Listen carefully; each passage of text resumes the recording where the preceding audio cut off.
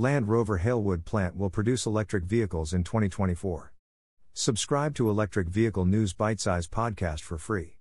Jaguar Land Rover has taken the first steps to convert its Halewood factory near Liverpool to produce electric vehicles and secure the future of the factory as the company begins to roll out low and zero-emission vehicles.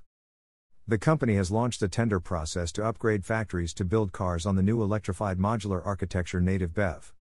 Models using the new platform will include replacements for the Range Rover Evoque and Land Rover Discovery Sport, both of which are built at the Halewood plant. Jaguar Land Rover has already confirmed the platform for its Halewood plant, one of 3 car assembly plants in the UK, but the confirmation will be good news for the plant's 3,700 employees amid the height of uncertainty. Sources have said that the extended shutdown period for factory remodeling will take place in 2024. Jaguar Land Rover has announced that the car will land on its EMA platform that same year. The company has decided to cut capacity by 25% as part of a reimagined transformation plan announced by Chief Executive Thierry Bolloré in 2021, after announcing plans to repurpose its Castle Bromwich factory.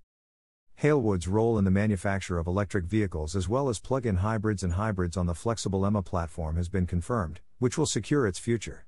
The plant, opened in 1963 by Ford, has reserved part of the site to make transmissions and will invest more than £200 million to convert it into an electric powertrain plant by 2024.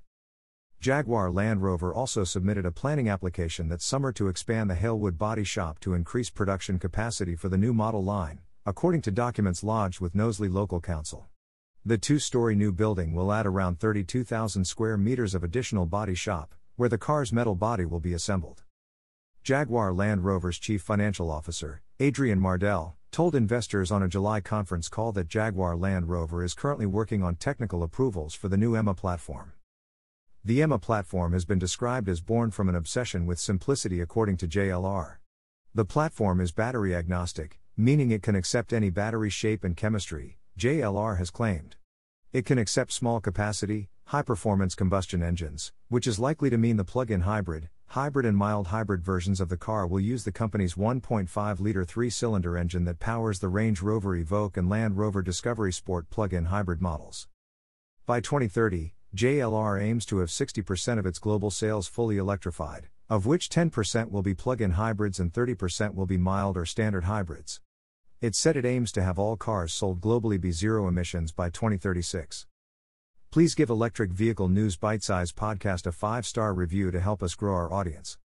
Subscribe to the Electric Vehicle News Bite-Size podcast for free on Apple Podcasts, Google Podcasts, Overcast, Deezer, Breaker, Castbox, Pocket Casts, Radio Public, Stitcher, Amazon Music, Audible, Gaana, Samsung Podcasts, Google News and the Electric Vehicle News Bite-Size Alexa skill.